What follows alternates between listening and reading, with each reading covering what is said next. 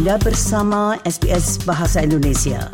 Dapatkan lebih banyak lagi cerita bagus di sbs.com.au/Indonesian.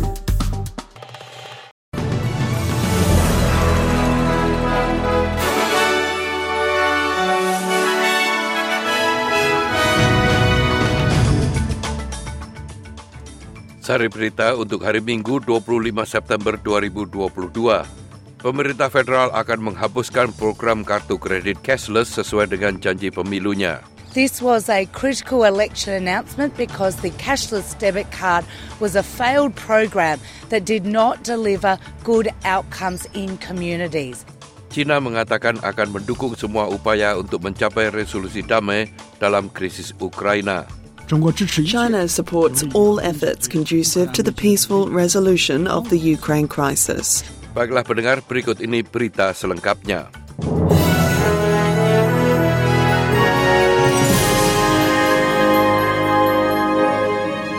Pemerintah federal akan menghapuskan program kartu kredit cashless dan membuat manajemen pendapatan sukarela di Cenuda, East Kimberley, Goldfields, dan Bundaberg Hervey Bay mulai bulan depan. Wilayah Cape York akan mempertahankan kekuatan penentuan nasib sendiri dan rujukan bagi anggota masyarakat untuk pergi ke manajemen pendapatan di bawah Komisi Tanggung Jawab Keluarga.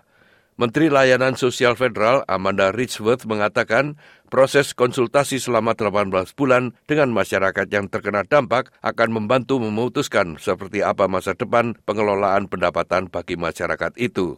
This was a critical election announcement because the cashless debit card was a failed program that did not deliver good outcomes in communities.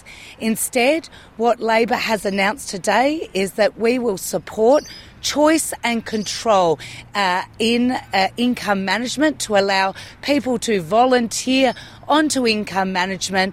But importantly, we've also announced a record investment. Pemerintah telah menginvestasikan $67 juta untuk beralih dari kartu tersebut dan mengimplementasikan kartu baru di masa depan dengan akses ke belanja online dan BPay dan akan dikirimkan oleh Services Australia, bukan perusahaan swasta. Warga Sydney bergabung dengan seruan global untuk tindakan yang lebih luas terhadap perubahan iklim pada hari Sabtu yang lalu dengan perhatian khusus tentang bagaimana hal itu mempengaruhi komunitas First Nations. Protes itu telah dilakukan oleh ribuan anak muda di seluruh dunia, termasuk di Amerika Serikat, Afrika, Eropa, dan Asia, menuntut reparasi bagi mereka yang terkena dampak bencana iklim paling parah. Komite Hak Asasi Manusia Perserikatan Bangsa-Bangsa mengeluarkan pernyataan yang menemukan bahwa Australia telah gagal mengambil tindakan untuk melindungi penduduk Pulau Pasifik dari dampak perubahan iklim. Demonstrasi tersebut berlangsung hanya 6 minggu sebelum KTT Iklim COP27 PBB.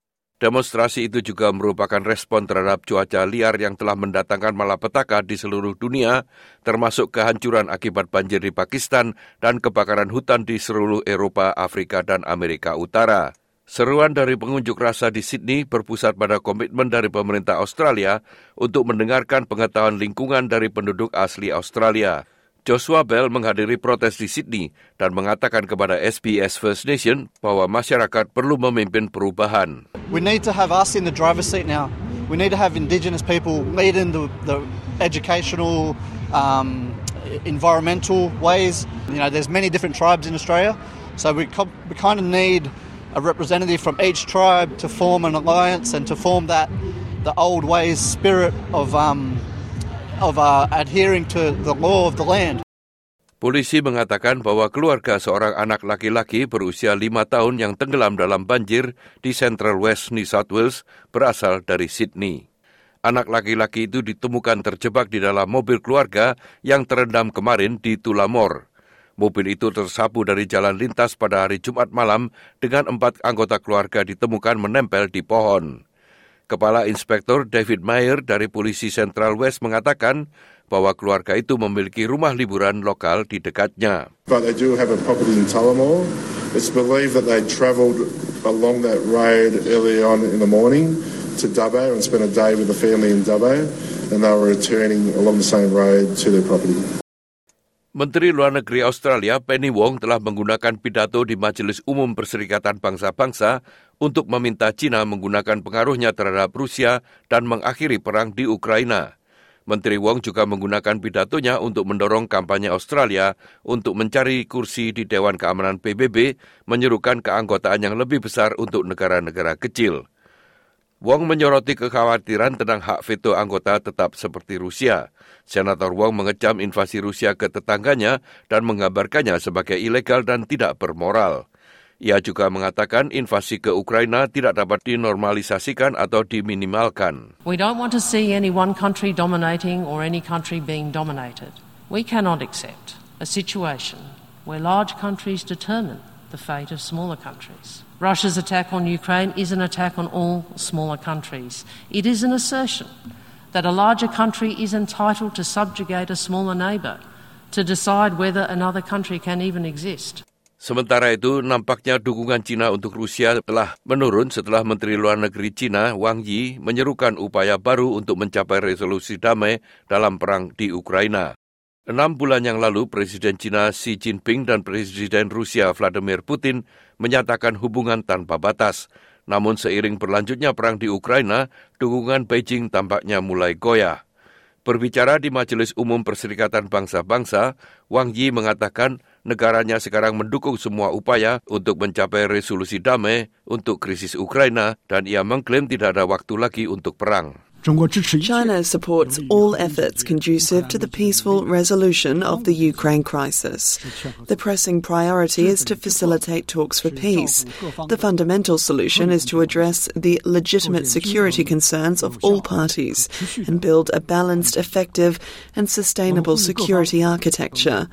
We call on all parties concerned to keep the crisis from spilling over and to protect the legitimate rights and interests of developing countries. Sementara itu, mengenai masalah Taiwan, Menteri Luar Negeri China telah memperingatkan negara-negara seperti Amerika Serikat untuk tidak ikut campur dalam upaya Beijing mencapai reunifikasi damai dengan negara kepulauan tersebut. Referendum telah terjadi di bagian Ukraina yang didukung oleh Rusia, sementara Kiev dan sekutu baratnya mengecam referendum itu. Pemungutan suara selama 5 hari itu dimulai pada hari Jumat di wilayah Luhansk, Donetsk Timur, serta Kherson dan Zaporizhzhia di selatan. Referendum itu bertujuan untuk memerdekakan 4 wilayah yang diduduki oleh Ukraina. Amerika Serikat menggemakan komentar Presiden Ukraina Volodymyr Zelensky yang menggambarkan referendum Rusia sebagai sebuah penipuan tanpa legitimasi hukum. Sekretaris Pers Gedung Putih, Karine Jean-Pierre mengatakan Amerika Serikat siap untuk mengenakan tambahan sanksi ekonomi terhadap Rusia. We are prepared to impose additional swift and severe economic costs on Russia along with our allies and partners in response to these actions if they move forward with annexation. As we said in today's G7 leader statement, the United States will never recognize this territory or as anything other than part of Ukraine because it belongs to the people of Ukraine.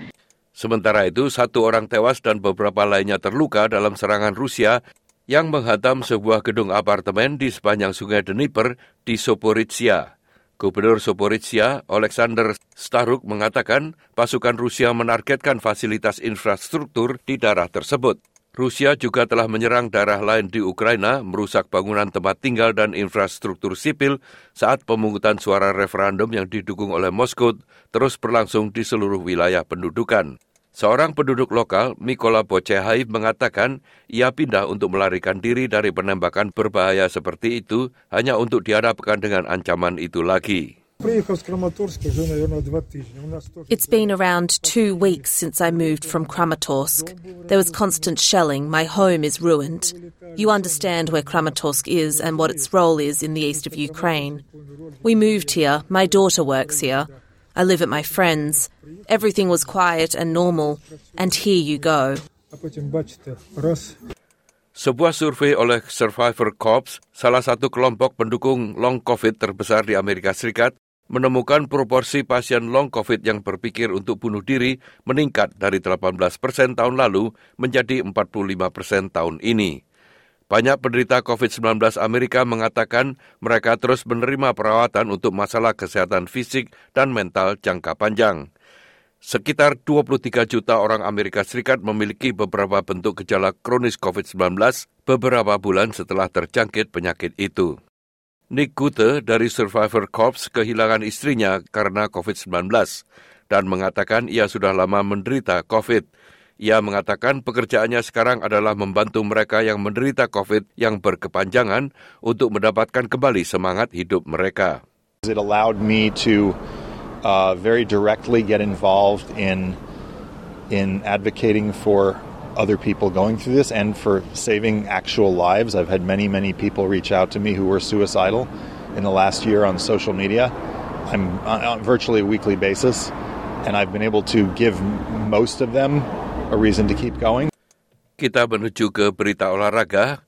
Untuk AFL, Geelong telah mengamankan gelar ke-10 AFL Premiership mengalahkan Sydney Swans 133 poin lawan 52 di Melbourne Cricket Ground kemarin. Itu adalah grand final pertama di Melbourne dalam 3 tahun ini. Geelong menendang 6 gol di kuarter pertama dan mereka tidak pernah melepaskan keunggulan itu. Kapten regu Geelong, Joel Selwood, sangat emosional setelah pertandingan dan memimpin timnya menuju kemenangan itu. Cats fans, stand up to your full height and celebrate this champion team that has delivered you your 10th premiership. They're so hard to win. They're so hard to win, and every side says it, but I think we deserved one. Just been bashing away. We don't apologise for being up there and having a crack at it each year, and so many of these. Please get around all of them. They've all got great stories, mate. Sukai, berbagi, komentar. Ikuti SBS program Bahasa Indonesia di Facebook.